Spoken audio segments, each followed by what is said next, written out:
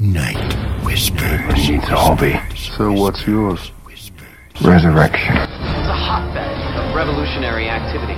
Revolution? Revolution? That's great. I'm completely on top of that. We speak of revolution. Revolution? This revolution is gonna make us a fortune. What's the buzz? Now, what are we all talking about, huh? Say it. We speak of revolution. Revolution? Sons of Liberty. Patriots speaking of revolution and freedom. Let's do this. Ready? 1. He's never afraid to take on the establishment. Night Whispers. 2. It's a hotbed of revolutionary activity. He means business. Is this not the weirdest feeling in the world right now? Oh, what's happening? Too big, too loud. Ladies and gentlemen, let's make some noise for your favorite show.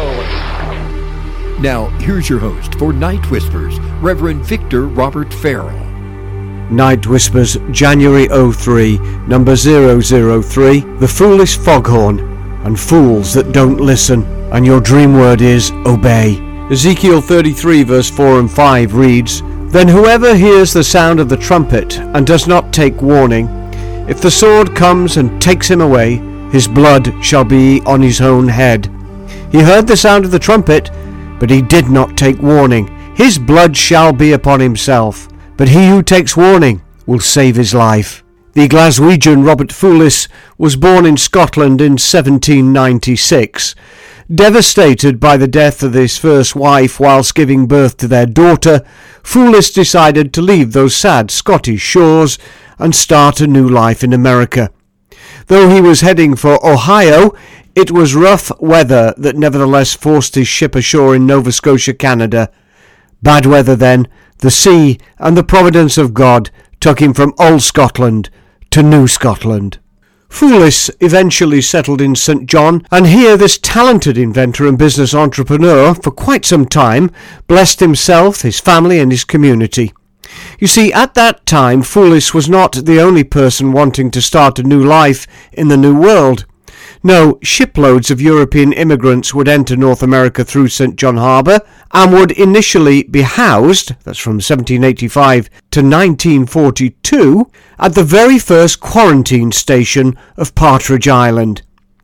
It was on this desperate island gateway, for well over 2,000 people died there, that Foulis, the inventor, erected a warning signal that would save thousands of other people's lives. It was the Foulis Steam Foghorn.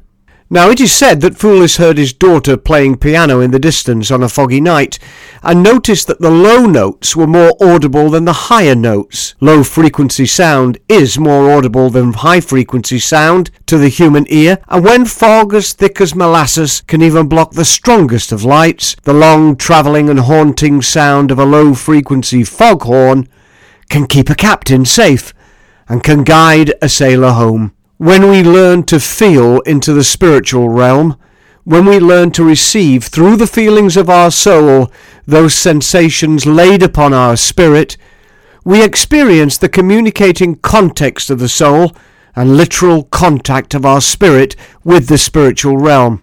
At this point, we too then, on spiritually cold and fog-bound days, shall hear the warm and low-frequency bellow of many a heavenly foghorn, many a guardian sentinel placed by the great God of all waters there for our guidance, there for our help, there for our health, and there for our protection.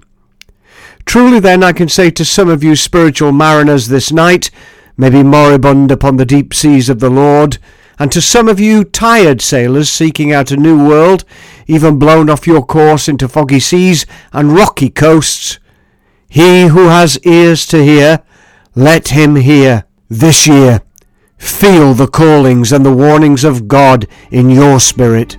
Listen, and I looked and heard an angel flying through the midst of heaven, saying with a loud voice, Woe, woe, woe to the inhabitants of the earth, because of the remaining blasts of the trumpet of the 3 angels who are about to sound. Revelation 8 and verse 13. Pray with me, please. Lord, let me not be counted as a fool.